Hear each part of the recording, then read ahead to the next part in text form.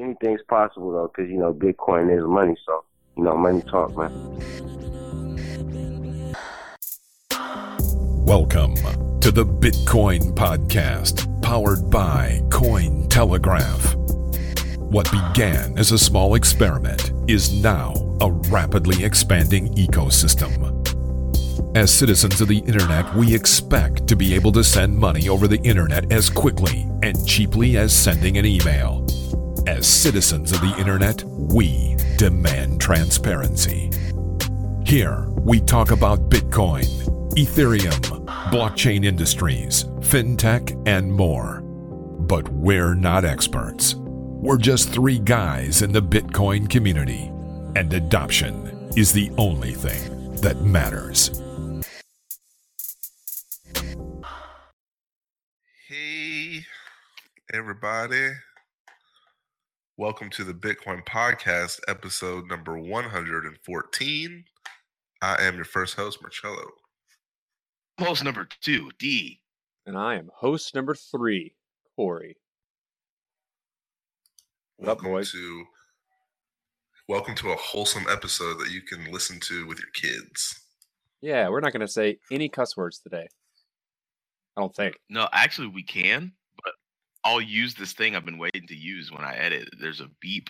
Oh, you're going to do beeps now? Let's try to do beeps in when we say cuss words so that we can be family friendly and workplace friendly for a change. Yeah, and so it'll if sound you work like outside of if you work outside of Silicon Valley, you can actually play our stuff because apparently no one in Silicon Valley cares, and they just bump hard gangster rap and cuss word ridden podcasts all day because they're really forward thinking and retro and hip. But for the rest of the world out there, we'll be PC. Yeah, we're not going to be PC. We just won't cuss at you. Maybe. We're going to say fudge instead of F-U-C-K. His kids can't spell. Yeah.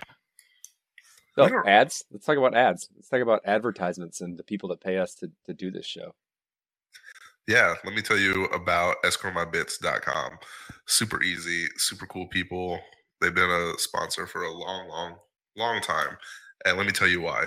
Because they offer Bitcoin escrow with a locked exchange rate. It's the best way to do escrow. So if you're a listener in Europe or China or, here, Canada, it doesn't matter. It applies to all listeners. They're going to charge you a small flat escrow fee of 1% on all escrow transactions. And they even offer you the ability to split the fee with the other party. So they've thought of everything. They're going to hold 2 of 3 multi-signature transactions where they're only going to hold on to one key and you got the rest. So the power pretty much belongs to you. So their goal is to make using escrow as simple as possible. We want there to no longer be any excuses on why not to use escrow. So go over to that website, sign up for that newsletter, stay up to date. Yeah, I'm on the escrow your with escrow my bits. I'm actually on the website right now, and there's a really nifty, helpful little video right on the front that's like, "This is what escrow is. This is why you would use escrow. It's got a cool song to it." And yeah, go check that shit out. I already broke it. Don't be a child. I already cut. Part of being an adult means knowing what escrow is. It is. Because when adults have those conversations, they're like, when I purchased my house, it was in escrow for 6 weeks. I was terrified. And when I was a kid, I was always like, what is escrow?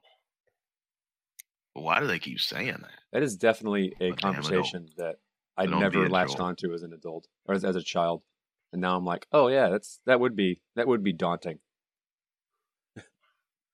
That would be a very very stressful situation. Well, I'll tell you what's not stressful: using Athena Bitcoin. Ooh.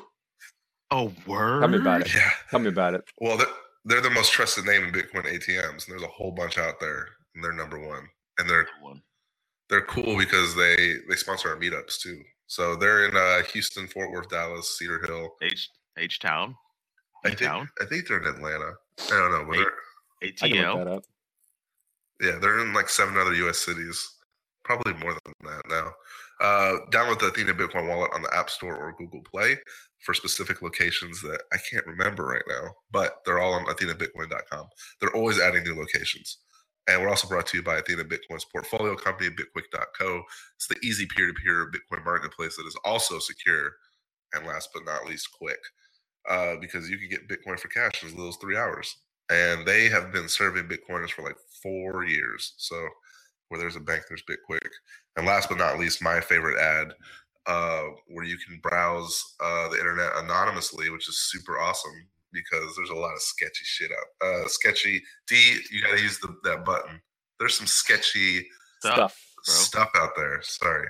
VPN services encrypt your connection and provide you with an anonymous IP to protect your privacy. I'm talking the great folks at Private Internet Access, where they provide VPN tunnel services. PC Mag said that Private Internet Access outperforms and outfeatures the competition. So I'm going to put that in our show notes. Visit privateinternetaccess.com. You get a 7-day money-back guarantee, and it's only $3.33 a month. Come on. All right, there's your ads. What you know about those?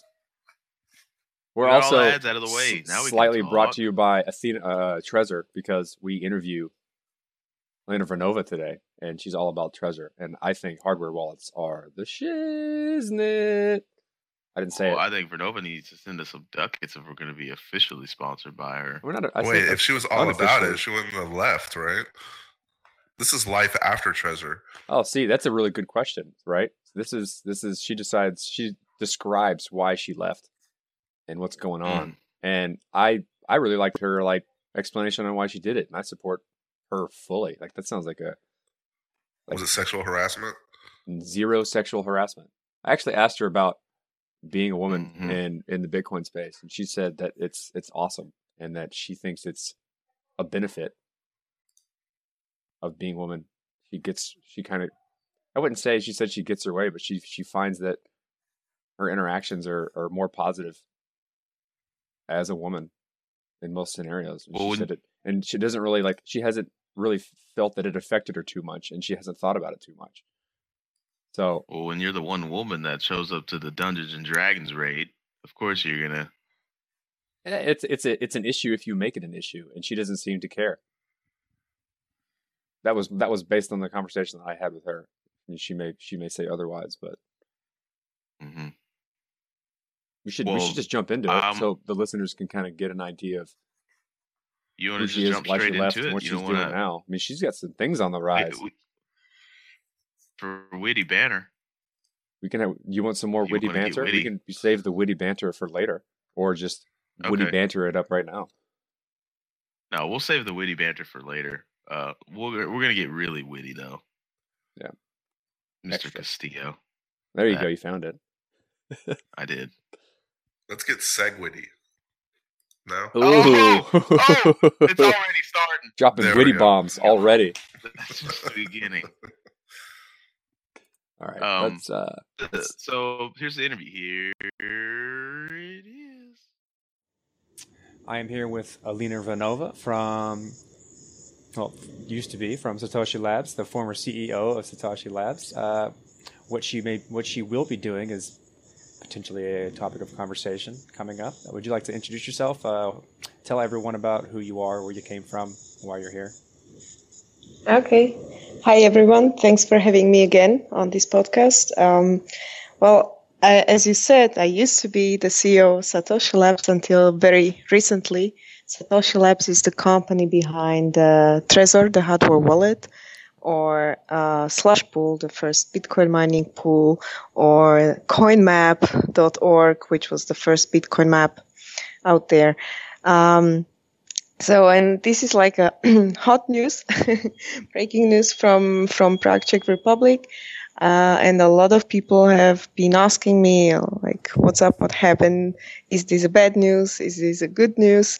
So I'm pretty happy to have this opportunity to talk about it because, however, somehow not in my capacity to answer to everyone's questions. Yeah.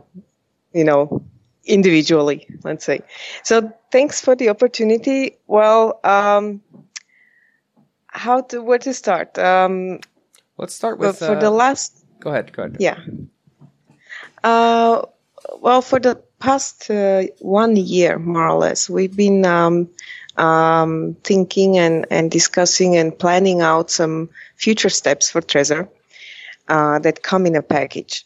And one of the most important development is the development of Trezor 2. Trezor 2, like the next generation of Trezor, will be not just a completely new piece of hardware, but also a completely new piece of firmware or software.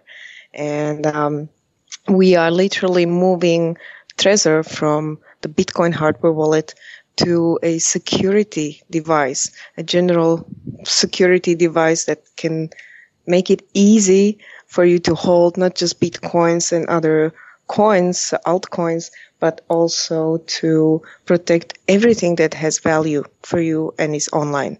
And I'm talking about the passwords, access to websites, to your emails, encryption of documents, and so on. So this is like the past, present, and future of Trezor. And for the past year and for next few months, our team will be working and is working on developing this new generation of Trezor. And as a part of the process, we've been searching for the most effective forms of being and of existing as a team.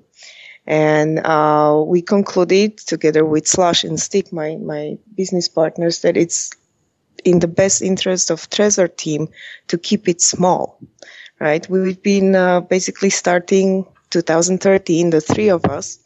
And today the team grew into 13, 14 people, which is not a huge company. And we like it because it's very, it's flexible. The team works very well together and wants to keep the main focus on the security part. So what we don't want to do is to go too wide in terms of different, applications, in terms of different, let's say, business lines, and focus on and then grow the company to 50 or 100 people. So this was one of the strategic points or one of the strategic decisions that we've been doing recently. And in order to move on to new businesses, however, we still were looking for a way to do it, right? Mm-hmm. And so we decided to keep Trezor team as is, and I would formally step out and continue in new fields. Now, I am not ready to tell you the exact plan because now I know you've been all waiting for, but I said I need 2 months to plan everything out well. Then we'll go public about the next plans. But it will be, it's so to say, is it a good news or bad news? It's definitely good news. I'm quite excited about where we're going, where Trezor is moving, and I hope with these steps we can make it even bigger and better and shinier and lovelier. That's really exciting news because I've looked into, I know I work for a company that does a lot of security consulting, and I take security pretty seriously as to like how passwords are created, how you manage passwords, and how you store your Bitcoin keys or whatever coin keys you're talking about. And there seems to be somewhat of a I have to use multiple services. I can't have a hardware wallet along with a password manager, and it seems as though Trezor's trying to move into a solution space that is trying to provide the whole package, where you have a hardware digital asset manager, which is in my opinion the way it should move. You have something that keeps track of all of these precious digital assets in a secure way that can't be tampered with, or at least it's the most secure way. That's also somewhat convenient, and that's exciting to me. And it's also nice to hear that there's nothing going wrong with one of the leading hardware producers and they're going to continue to keep developing in this space. That's something that I was kind of curious about when I read the recent news and the blog and so on and so forth. Yes, yeah, that's natural to have these questions.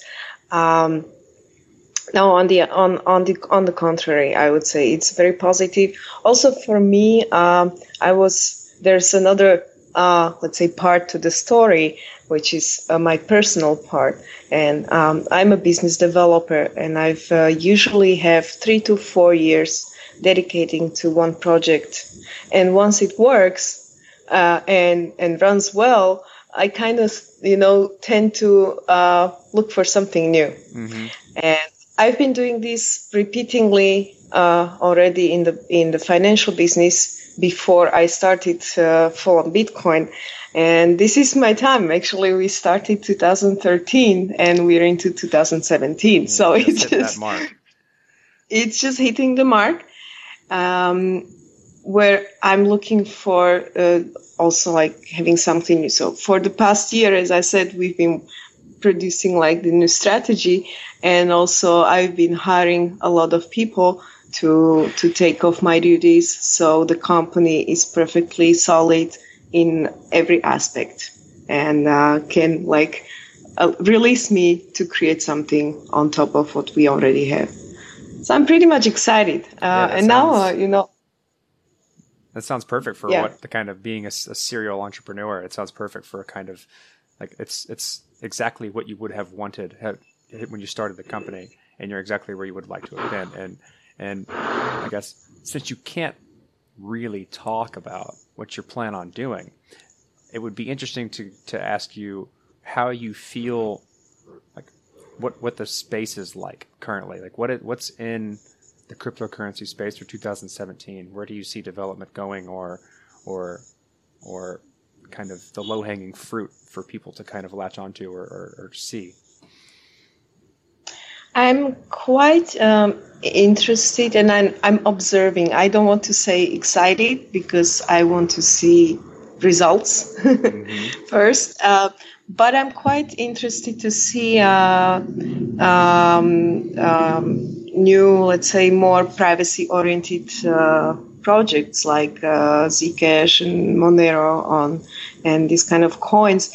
Although I must say I'm more on the Bitcoin side, and I've always been. I've not been too crazy about altcoins, but when I see something that is promising, I'm keeping my eye on. So I'm quite curious about where Zcash is going to go and whether that's going to be a success or not. And in terms of hardware wallets, well, I think the most exciting is still Trezor, Trezor 2. And I would like to get back to what you said before, like having a security that's let's say an offline device that's in the hands of the user, and it's privacy focused, privacy oriented, and has the capacity to be fully recovered as it is with the Bitcoin Trezor. This is something completely new in the security space. Mm-hmm. So if you know some security solutions, like for example, I don't know, a YubiKey, any kind of these hardware tokens, right? They have certain limitations in terms of privacy, in terms of recoverability, or how do you say it, right? Mm-hmm. So you can basically, most of the tokens use, even though they are pretty much secure for what they do, you still rely on the company that issues them. You still rely on having, let's say, just 2 backup options, and that's it. So when you lose 2 of them, it's done, right? And to recover is very difficult. So once you introduce a security token that the user controls completely and can recover anytime, I think this is a shift in the security for end users. So this is a part that I'm pretty much excited about, and of course the fact that Trezor has a display gives a huge advantage to other tokens that just simply or blindly sign whatever you ask them to, right? Mm-hmm. Have you seen the prototype for Trezor 2? I have not seen the prototype for Trezor 2. Okay. I think you could find some pictures if you go to blog.trezor.io. Just simply scroll through. There must be maybe a presentation from Buenos Aires that we did in November. So try a look in November issues. And just to give you an idea how Trezor will look like. So it will have a slightly larger screen. It will be square and rotating. So whichever position you insert it to a computer, you could just swipe the screen, which will be a touch screen, to adjust the position. Right. So we'll probably, thanks to the new touchscreen, we will skip the blind matrix for pin entry. And you will be entering the pin directly on Trezor. It's still going to be the shuffled pin, but on Trezor directly.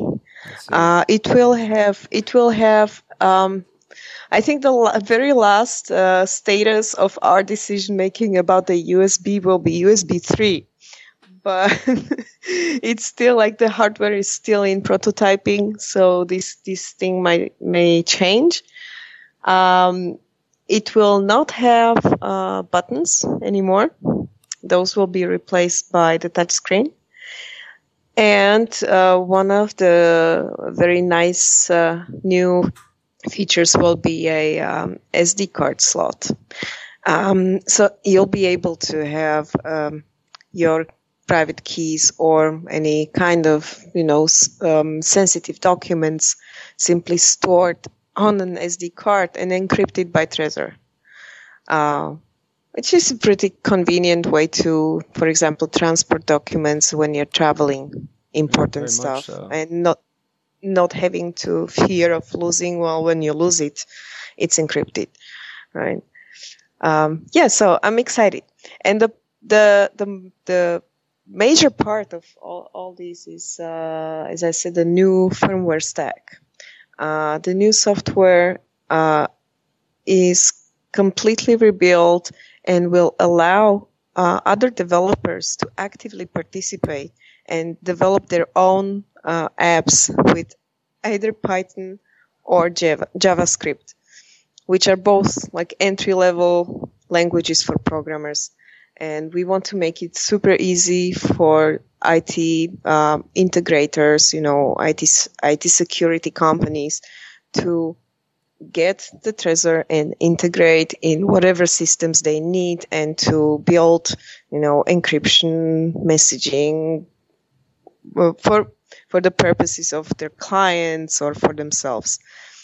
And this is a big step for us because, as you may know, for hardware, you usually code in C, which is not a very simple language. No. And we felt like during the past 2 years, our team has been a bottleneck for a lot of implementations. So we've gotten thousands of requests for, adding this and that coin and for adding these features and those features.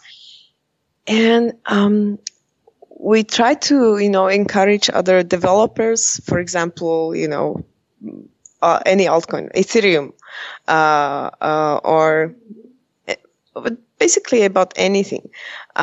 We try to encourage them and help them out, but it always came down to okay, they needed to study Trezor into detail and they needed to master C, and then, it was kind of difficult. So one of the main reasons for rebuilding the entire stack was to allow anyone who's just starting with programming, who understands Python, right, to go and code security apps with Trezor. That's really important that you're able to allow people to tap into it at the level they'd like to, and not have a deep knowledge of somewhat difficult languages like C. Yeah. No, and then see that the product has so many, so much like, how do you say? Oh my God, today I'm forgetting the words. Sorry. Mm-hmm. Can you cut? No, it's all live. All natural. More fun that way. Okay. No, cool for me. I hope your listeners are will respect my my non-native English. Where was I? We were talking about the how you're kind of allowing people to tap into the program at various different levels. Yeah, because it tends to get frustrating when you know that there are amazing opportunities for end user security and privacy with this, with this nice little security token, and it can be done because it's difficult. So we've really tried to make it as easy as possible. Now, everyone's asking me for ETA. As usual, our team is not giving any ETAs. Mm-hmm. Since, we are doing innovations. When you do innovations, sometimes you hit the right spot within a day, and sometimes it takes weeks or months to find the right solution. So we're not giving ETA. We're hoping to have Trezor 2 though in a few months time, hopefully. All right, let's move into, I guess, a little more of a personal story I've always liked hearing about why people got into the space and the kind of perspective they saw when they got into the space, because everyone who, like, Bitcoin touches many different types of people, and we all have somewhat of a different viewpoint of why it's an important innovation or where it can go. And I was curious about what made you jump in and kind of leave the comfortable world of traditional finance and kind of start these ventures. And what is it about Bitcoin and cryptocurrency that you feel is the point? Well, I was probably a little bit different than many others that I know of, who usually get into Bitcoin thanks to mining or thanks to trading. My interest in Bitcoin started in 2010, and at that time I was still in the financial industry. I was the head of sales in a big insurance company, so pretty much a demanding job. And in order to not get crazy from working, I decided to study, and my choice on top of it, yeah, right? Of course. And so I took on the master's program in economic diplomacy. And I was fascinated by the world of money, and I was writing my thesis that I finally did not finish, but that wasn't so important. And the thesis was about international monetary system and why the petrodollar won't hold forever, and why the euro is a project to be failed, and why renminbi or yuan won't be so fast there to replace dollar and so on. And I was looking for alternatives to the current system. So mainly local currencies and, different LETS programs and barter and so on. And then I found about Bitcoin, and I was blown away by its properties and by the decentralized nature and by the private nature. And I was like, wow, this is like the first solid private money that individuals can have. And I was fascinated by the fact it can go like international fast, low fees, amazing. I had no idea how it works though, not on the technical level.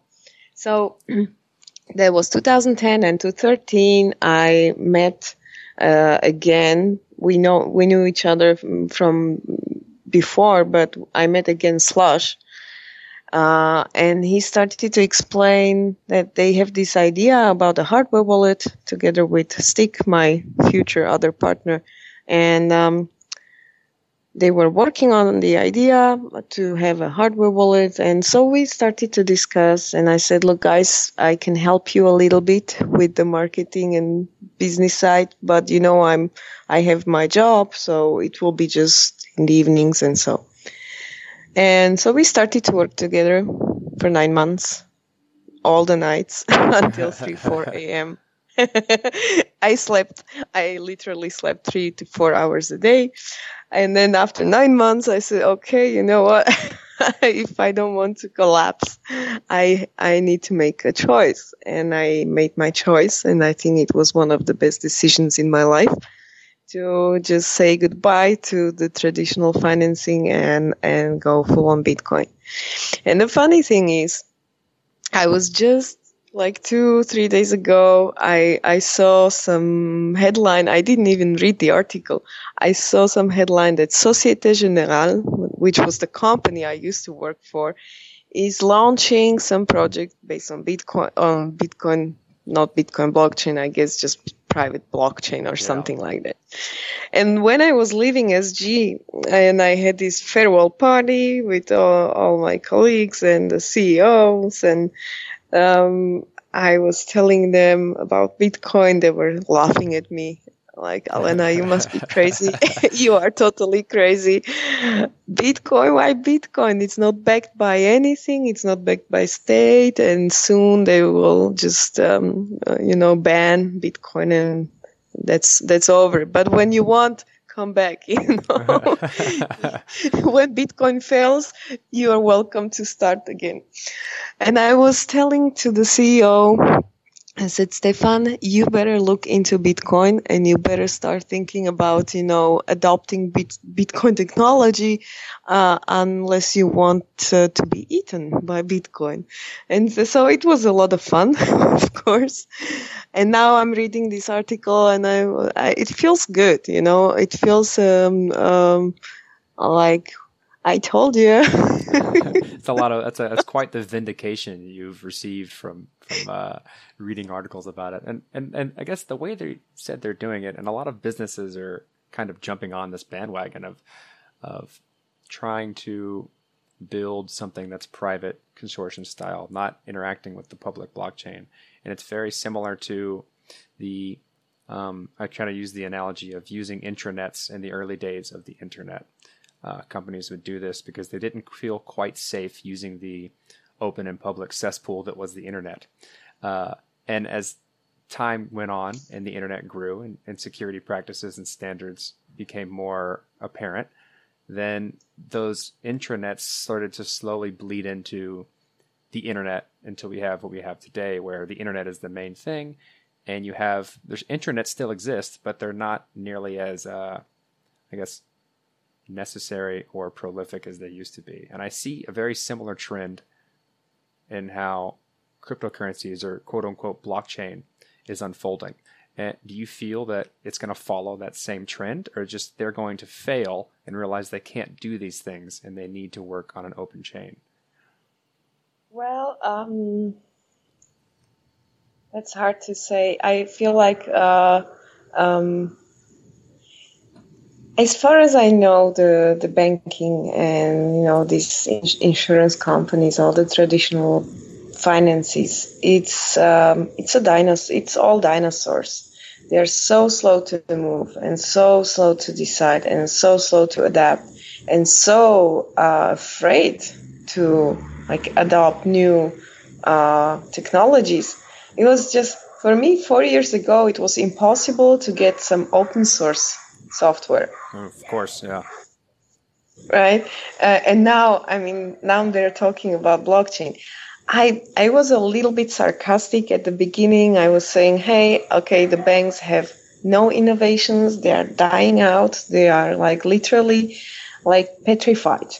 They are petrified with all the rules and all the legal constraints and all the untrust that's in the environment, and the regulation. They're literally not able to move, and very little able to innovate.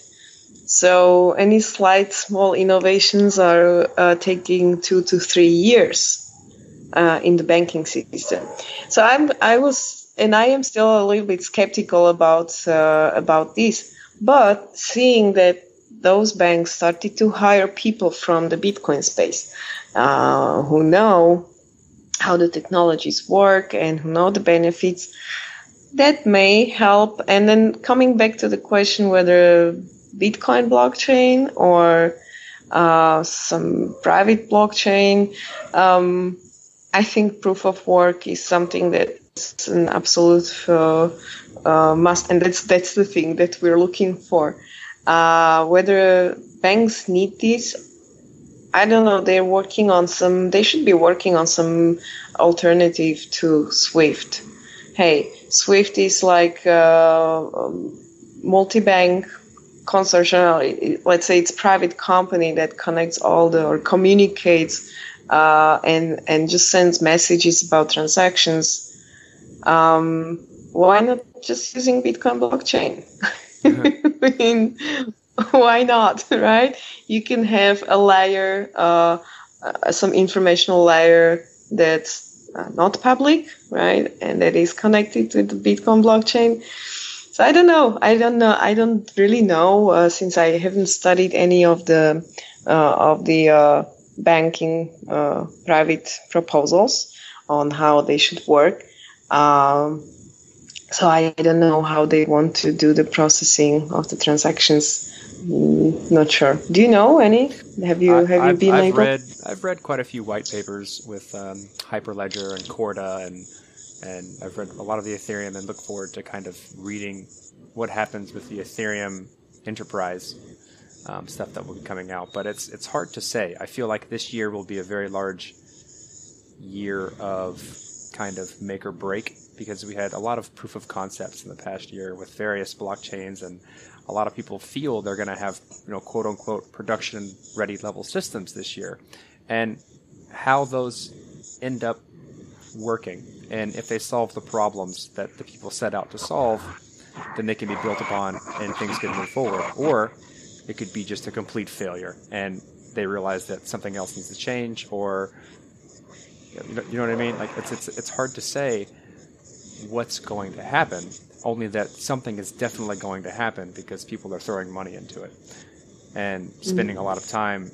looking into it, because there is a problem, there are inefficiencies, but how they solve the problem of shoring up those inefficiencies is a very difficult task because of what, as you mentioned, the petrification that they witness, like that they have, all of the regulation, the way that everything moves very slow, the rules that they need to follow, and because they're kind of bounded by history in a lot of ways, how they go about doing it is a very difficult process. But to try to put together like 50 different institutions and trying to find a consensus on how to work on one new system, it's nearly impossible, right? So if they try to invent something new, like it's impossible for two companies in one group. and I'm speaking from my own experience, right, in SG. Like we were trying to build a new IT system for life insurance, right? Mm-hmm. And it took like 2 years just to discuss in the group, like how. Oh, I lost you. Your audio went out. Let's hang up and call right back. $33.30.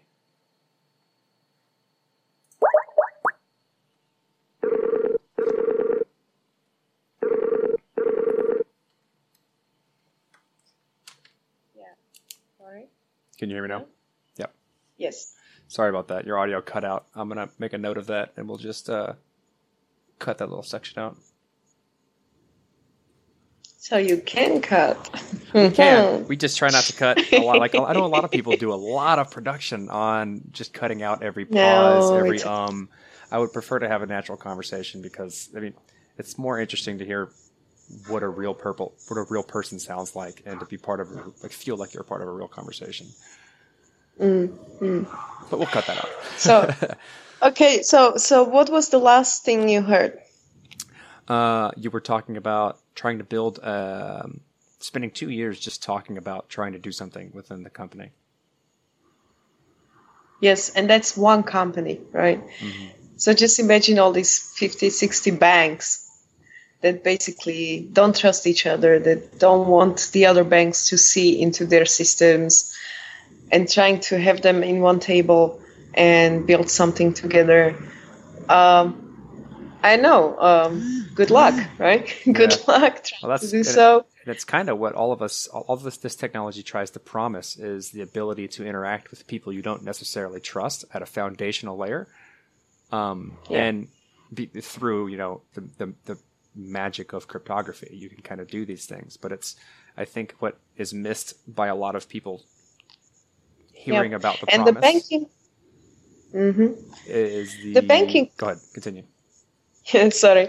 I just wanted to add, that I really wish that the banking would adopt this technology, because banking today is the most corrupt space. And it desperately needs something that we can rely on and go a little bit lightweight and fight the money laundering that's happening in banking, which is funny. In when you look at current events and how the legislation around Bitcoin is evolving, mainly in the European Union, and now China is making some checks on the exchanges and making sure everything is working well, and then Europe is imposing new rules for Bitcoin businesses, pointing out that Bitcoin is being used for money laundering and whatever bad things out there. But the truth is hey, all the huge banks are the biggest money launderers ever. It certainly is interesting to kind of the consensus of Bitcoin from the outside perspective is that's drug money, when a lot of the things that most people will say they're afraid to use Bitcoin for is by definition how a lot of the traditional financial system works. Yeah. Just look at, was it Western Union that has gotten a few hundreds of millions of fine recently? It was just in the news last week. Yeah. For money laundering.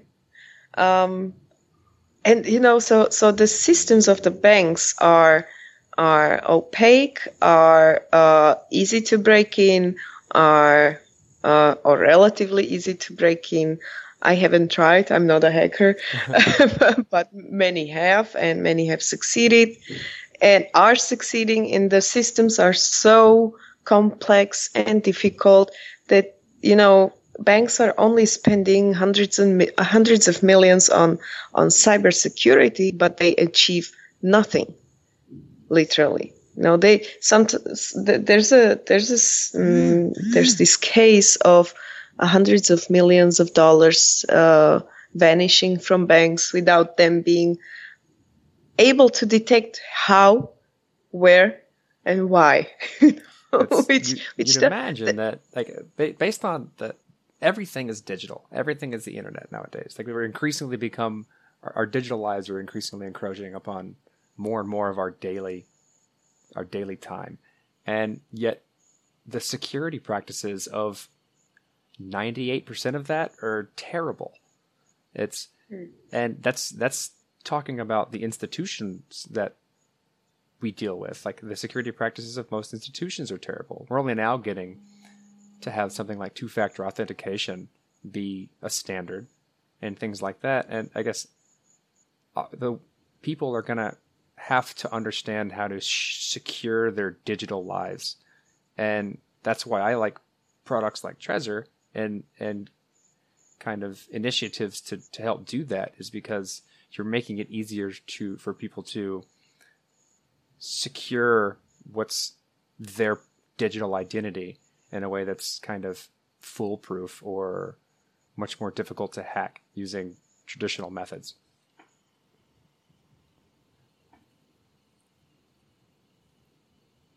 Yeah. There's nothing basically to add. You've said it. Yes. You said it right. Yeah. Woohoo. Well, what are you excited about this year? In the space, and not the space, maybe just in the world. What are you excited about in the world? What does Alina care about right now? Well, Alena is not so much excited about what's happening in the world. She's not very excited about what's happening in Europe right now. There's a lot of tendency of extremism, and with this, and now I'm on a political level and the level of the society and what's going on there. So you see a lot of, with the immigration from the Near East and Africa, we have a lot of extremism. There's a lot of tension in the society, a lot of populism growing, a massive amount, and that leads to again extremism. And this was basically the same scenario or similar scenario before the Second World War, where there was quite a populist, let's say socialist party winning, the NSDAP in Germany, and that was creating jobs and making sure people have jobs on producing new weaponry, right? So I don't know. I'm not very excited about Europe. I'm not excited about how the governments are trying to curb our freedoms and take away our freedoms. I'm not excited about the cashless society plan. Not at all. European Union is cutting the cash transfers to, I think, 7,500 euros, and it's a gradual. It's a process. So we will end up on having a limit on 1,000 euros per transaction, and anything above that will have to be through the bank transfer. I'm not happy about the censorship, especially in Czech and Slovak Republic. The governments have validated or are discussing proposals of censorship of the internet, which is outrageous. In today's times, This is, I think, outrageous. We are not China, right? I mean, we are used to our freedom. And what saddens me even more, that the people are in a kind of lethargy. Many people are just it's a sense of complacency like this. I don't understand it, and I have no will to understand it. And I have no time to read up on the things, and people are just in their lives, home, work to home and sleep and repeat, right? And so sorry for being negative, and that's one of the reasons I decided to take a break of Europe for the moment, at least for some time.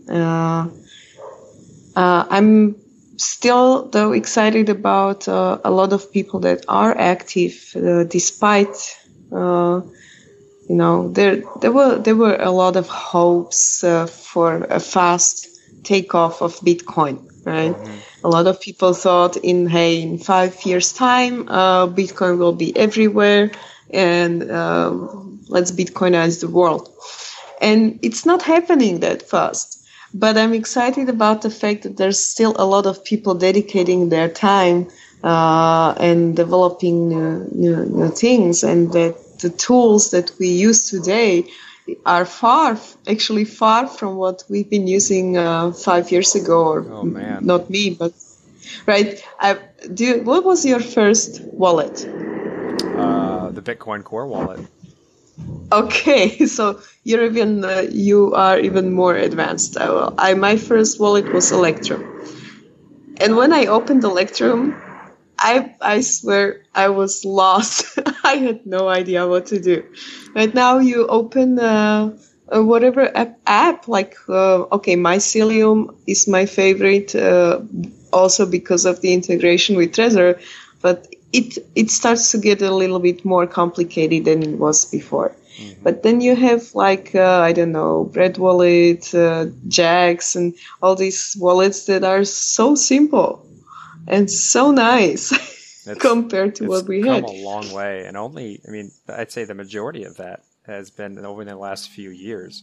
A lot of it was just trying to build basic infrastructure, and only now have we gotten to the point where we can really start to, try and make it easier for users to understand, use, and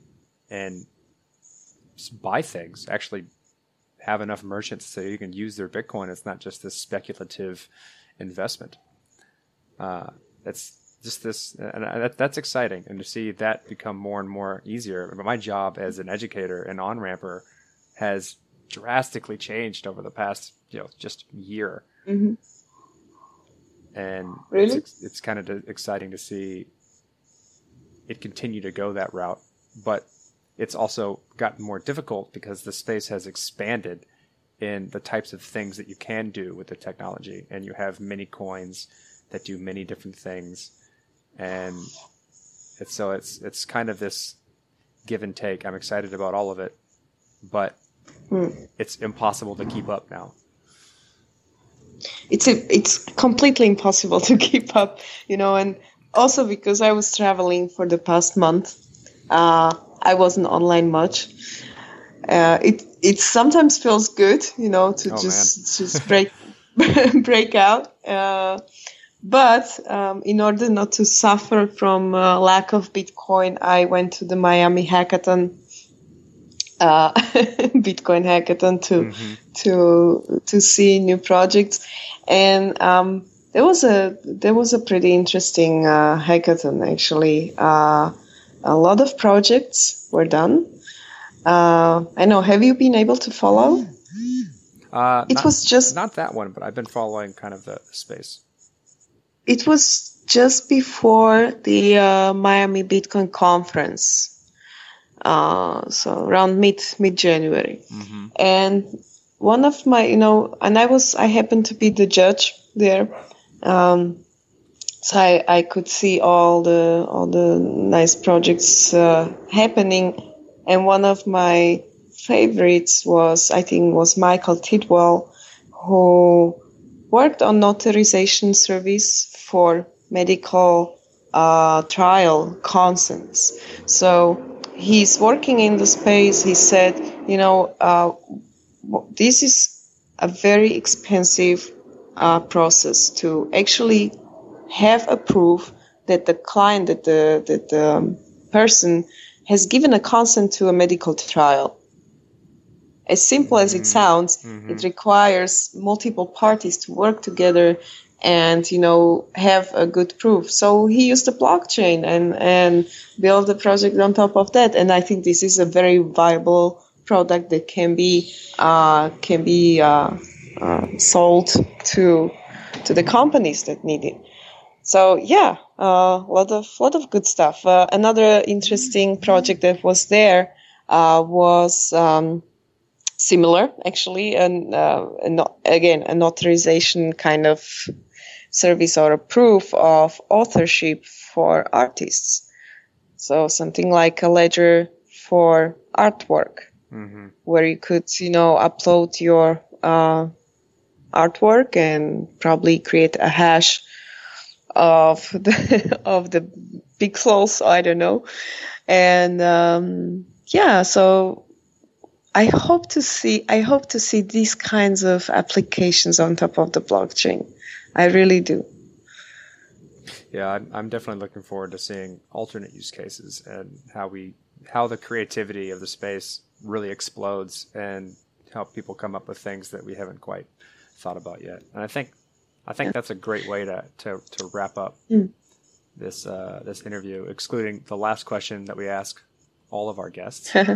Okay. Can you explain Bitcoin in 10 words or less? You've been asking the same question in our first podcast, and I said, no, please don't ask me. The more you get into Bitcoin, the more difficult it becomes. And there was actually a big discussion on some other podcasts I've been invited to recently, whether Bitcoin is digital gold or not, and whether it's digital cash or not. So if I can take this example, I'd say for most of the participants in the market, Bitcoin today, as I see it, is digital gold. So some way of preserving some value and some way of investment. For the people who are actively working in Bitcoin and earning Bitcoin, for those people, Bitcoin is digital cash. For people who want to shop online, Bitcoin is digital cash. And I would say Bitcoin is much more than that. Now you have to go research online. It's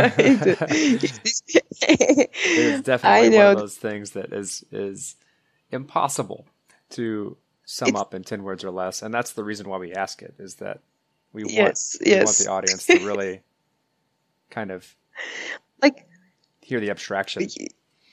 Yeah, however you try to narrow it to 10 words, I think you will fail because you would have to simplify for the sake, of the 10 words, but then you would downgrade Bitcoin to what it's not. Mm-hmm. I know that sounds kind of mysterious and it's not what you want to hear. And hey, everyone has to discover Bitcoin for himself. For some, it's a perfect way to do business internationally, right? To make payments. Oh my God. For us, it's been a blessing to work with partners and not having to send money over banks, right? It's a blessing for international trade. We just need to, build the services and find the clients that they are there. They are just there. They just need to be a little bit educated and guided through the process and help them out, This is, I think, the international property feature of Bitcoin is its killer app. This is a killer app for Bitcoin. Global system. Right? Mm-hmm. Why searching? Why looking more? Like if this is like the first thing I saw in Bitcoin when I told you I was researching for my thesis, I was actually comparing Bitcoin not to dollar or any other currency. I was comparing Bitcoin to SDR. SDR is a basket. It's an abbreviation for special drawing rights, and it's an international system currently issued by or held by IMF. An organization that any sane person on this planet hates. But okay, right? IMF is trying to revive SDR. As a project it's a basket of, let's say, 20 to 30 different currencies, commodities, and, creating some international currency for settlement between the countries. Mm-hmm. It's an attempt to make the most stable value metric. Yes, and now they are including yuan, which is a funny thing. You see how the powers are shifting and how China is getting ready to go international and how IMF is grabbing even more power over the system. So I would see Bitcoin, on the level of international settlements and directly competing to IMF and those people. All right. Right. That wraps it up quite nicely. Thank you, Alina, for coming on the show. I appreciate you taking the time out of your day to talk to us. Well, thank you so much for having me again. And, I hope we can hear each other soon. Right back at you. Okay, thanks. Hey, everybody. That's not how I usually come in. And somebody breathing in the mic. He's got that stuff on his face.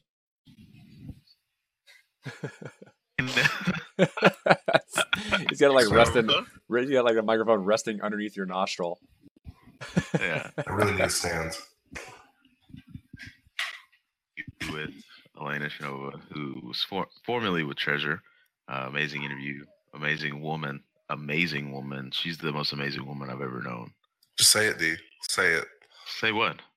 Say it. That she's the most amazing woman I've ever known. But you don't know her. You don't know her. Say she's cute.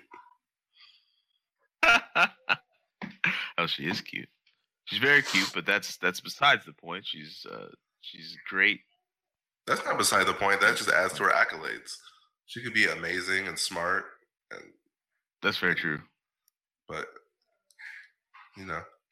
she's got nice shoes. She's got it going on, bossa nova.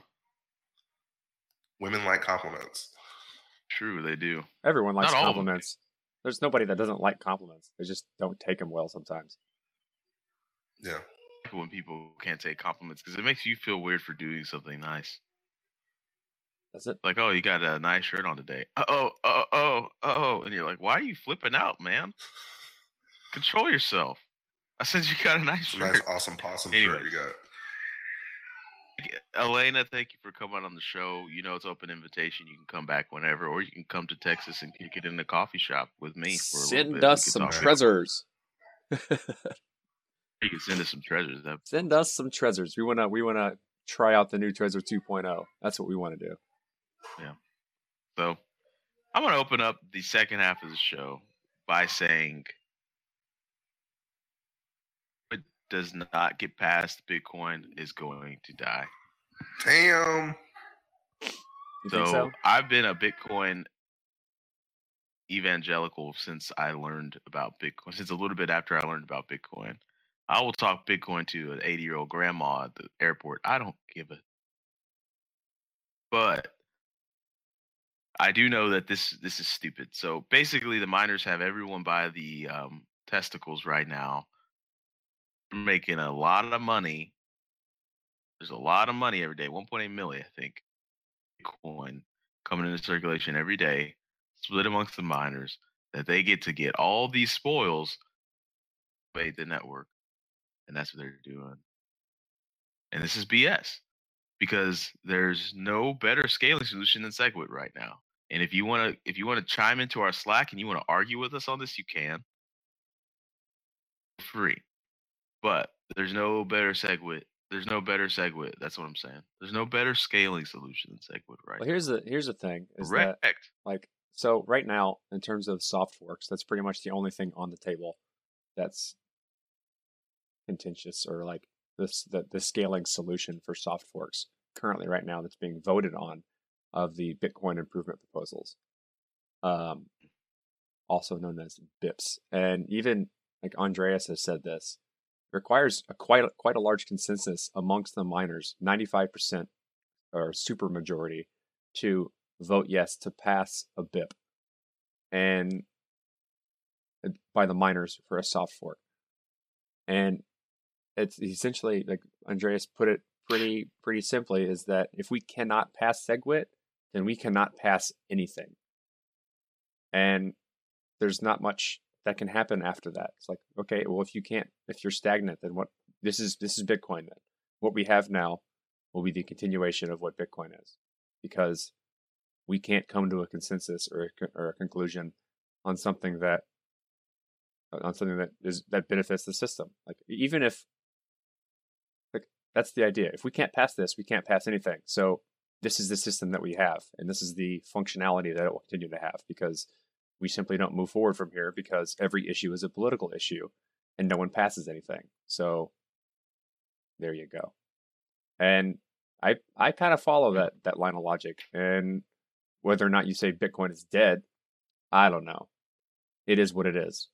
And I don't, like, essentially that comes down to it of, if we can't pass this, then we can't pass anything, and nothing changes.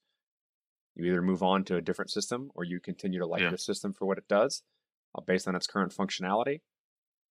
I also saw another tweet from Ryan X. Charles. It was one of the tweets that he did that I liked, which was, if the fee to use Bitcoin ends up costing more than the cost to run a full node, then no one's going to run full nodes. Because if you run a full node, then you don't get paid. There's no incentivization scheme for running a full node outside of verifying your own transactions, which isn't much of an incentivization scheme. So essentially, the centralization of people verifying transactions and relaying messages increases, because there's no point to run a full node unless you're like being altruistic to the system, which isn't going to happen. You can't kind of base what people are going to do based on altruism. That never works. It never works. So yeah, we're kind of at a standpoint. All I'm saying is, this is shenanigans. And from a consumer, someone who uses Bitcoin, what our in this instance, things together and unite and form Captain Bitcoin and force the miners to activate SegWit? And how would we do that? Would we have to take all our Bitcoin and move it to Ethereum? Statement to say, if you're not willing to adapt and change, then that kind of goes against one of the principles that got me into Bitcoin. It's like, oh, it's programmable money. If it needs to do something, we could just get it to do something because it's a good thing and needs to be updated. But if we go forever, if we're taking forever to make an upgrade, which is an obvious upgrade that needs to be made, then at this point it's like, okay, well, what can the consumer do? Because it's driven by market principles. So what could the consumer do to say, okay, miners, well, we're not going to put up with it? Vote with your feet, as they say. That's it. You heard it, everyone. So SegWit has a little bit more time, and as it gets closer, if it doesn't get to that 95% consensus, then that's the statement that says that this network can't change. It's grabbed by the balls. The alternative is Bitcoin Unlimited, which is a completely different development team, a much smaller, in my opinion, smaller percentage of people in the community, and a much more contentious change. So it's not as battle tested. It's more of a solution that is a complaint that other things are stagnant, right? It's like, here, okay, since no one's going to do anything, we're going to do this. And it's a much more difficult to understand what will happen if we do this. SegWit is in my opinion, and a lot of other people's opinions, safer option that also pushes us in the right direction, which a lot of development can come from. So say we do Bitcoin Unlimited, they then still will probably have to do segregated witness or SegWit, but they're doing the, in my opinion, more contentious change first instead of seeing what SegWit can offer. And the testing and the amount of development put into segregated witness is far beyond what anything else has been put forward as a solution to the scaling problem. There shouldn't be a question about this. And you're a little bit confused on the segregated witness thing and you don't know what it is, feel free to come into our Slack, go through our website, come into Slack, we'll talk about it with you. We'll get you updated on what SegWit means. Yeah, I can tell you exactly what it means. Offers. Huh? They can Google what it means, Corey, but you always think that everyone Googles things, and they do not. Oh no, I can tell you what it So- means. If you have questions, I can answer them with plenty of detail. And if it gets down to the detail where I can't answer it, I can tell you exactly where to go to find that answer. True that. We But could be your Bitcoin Sherpas. It's part of what we do here. So, but I'll say that again. If SegWit doesn't pass, then Bitcoin needs a hard wake up call from the consumers. And like you said, you vote with your feet. Just take your Bitcoin, move it over to Ethereum. Ethereum's doing fine. Ethereum's Well, doing great things. Ethereum has a very bright future. that would be a vote. Huh? That would be a certain, like, that's the one thing I think consumers can do is take their money out of the system. I mean, for miners, since miners are the only ones that can pass a soft fork, and what they make is heavily dependent upon the evaluation of the token. If everyone takes their money out of the system, they're spending all the resources on something that no one wants to use. So it's within their benefit to follow what the consumers want. And if That's the ultimate chokehold. And if this thing needs to get political, then we'll get political. Oh, it's political Like, already. we got a little bit There's of a plenty community. of politics, but the consumer doesn't quite know what they can do because there's not much they can do other than Follow take their the money brand. out and walk away. Exodus. Take your money, move it over to Ethereum, and just watch the Bitcoin price go to nothingness. When they get their shit together, then you make an educated decision on how much you move back into Bitcoin. But Bitcoin will have learned its lesson, and hopefully it can grow. But at this point, it's enough is enough, guys. This is a clear solution here. We've been working on it for 2 years. Let's give it a shot. I'm gonna start official campaign. Get SegWit passed, or else. That's what we're gonna call it. What are you? It's gonna be me. You P Diddy, vote or die. That's the extreme level of campaigning I'm gonna do. Vote or Bitcoin die. over to Ethereum or die, and I will find you and I will kill you. It's cool technology, Banner, and Carlos. I'm excited about what can happen once it's passed. But nothing can really happen. I mean, you can still do Lightning Network based on the current implementation. It's just so much harder and so much more expensive and not nearly as efficient. And that, like, what's the point? Yeah, There's no reason why. We need I think it comes down to what I said earlier. If you can't vote on this and you can't change this, then nothing's ever going to change. What is it between Bitcoin Unlimited or SegWit? Pretty much. Yep. Those are the two scaling options that have the most research and battle testing and kind of like the two different camps. And that's pretty much it in terms of dealing with, and don't get me wrong, the point of segregated witness is to fix transaction malleability. It just offers scaling solutions along with it. But the point of segregated witness is that you can build many, it allows you to build many things on top of Bitcoin once transaction malleability is fixed. Now, that shouldn't be a contentious change. The point is to fix a problem that we have in the Bitcoin protocol. It's not a scaling solution. It just, once it happens, there are a lot of scaling solutions that can be done safely. And a lot of other really cool stuff that can be done safely, like the Lightning Network, which is a scaling solution. Schnorr signatures, which aggregates signatures into one, essentially. A lot of other really cool stuff. About the Lightning Network. There's so many cool things you can do that people have been wanting to do that can't be done until transaction malleability changes. So, get off your political high horse. Why can't we just let Litecoin test They are. SegWit out first? Charlie Lee is testing it. A lot of networks are testing it, I but think that's what we're doing. you can't. It's got to pass over there too. The networks are so slow or so small in comparison that it's hard to say. You can use Bitcoin Unlimited for just immediate scaling needs, and then just use Litecoin to test out SegWit first, right? Well, the idea of, well, Bitcoin Unlimited is a hard fork. That's just changing over to a whole new chain. And that requires a lot more consensus than a soft fork. And it's also a hard 5%. change. So if you don't upgrade or you upgrade incorrectly, you're not on the chain. Then you're screwed. The soft fork, there's a little bit of like leeway in how you upgrade. And the potentials of losing your monies are less.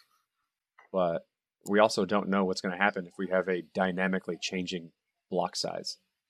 The economics associated with transaction fees and block size and network capabilities are just simply unknown. And there's it also opens up a lot more attack vectors for people to attack the system. And there's we don't want that. SegWit is such a clear winner at this juncture. Scaling is something that doesn't happen until it needs to happen. And right now, what needs to happen is SegWit. That needs to happen. Unlimited, super large, uber duper block sizes. Yeah, maybe. Maybe that's a good thing for down the line, but there's not that many damn people using Bitcoin right now. I mean, Bitcoin is still a very, very tiny fish in a very, very big pond. There's currently a very large number of unconfirmed transactions in people's mempools, which means that people are submitting transactions to the network and it's not getting through, which means that it takes a long time for your transaction to be confirmed. Get its first confirmation, which is bad, right? That's really bad.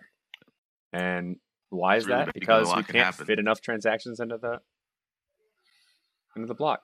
So the end user experience is they don't get it. They don't get their transactions. Like, this is slow. Yeah. This community is filled with binary comparisons. That's all we talk about. Oh yeah. That's really the most of life is a binary comparison. How do you? Why? Because we have two options. Down to binary. Yeah, soft fork, hard fork, decentralization versus centralization, home nodes versus data centers, trustless versus trusted, Deimos versus Roger Ver. So we're always comparing something. Well, I think that's a human thing. Like, we always want to have a dichotomy to choose from. It's either this or that. I mean, there's definitely gray areas and pros and cons to both things. It's just right now, there's only two real solutions that have come forth, and people have kind of created political factions around these two solutions based on how they think Bitcoin should be used. And I think that's more of a human communication or like human nature thing of like people rallying around based on their ideology. But in terms of like actual technicalities, there's only two real solutions that are viable for the system. And I think people just latched onto that because of like what you just said. We love dichotomies. We love it, man. Not much can't be distilled down to a decision between two things. Everything is binary. Almost everything. If it weren't, then binary wouldn't have taken off like it did, and is now the of how we build all of these electronics. So it is or it isn't. We're gonna get deep. We're gonna get deep. We need to wind down the episode. Yeah, let's cut it out. In face. Let's get out of here. Anderson Silva fights tonight. In other news, Salt Bae has like 9 kids. I'm gonna go watch that. Well, let's wind this shit down. Let's wind this down. So we're the Bitcoin podcast. We also have other shows that we release on our feed. So if you've been listening, you're like, hey, this isn't those guys. It's somebody different.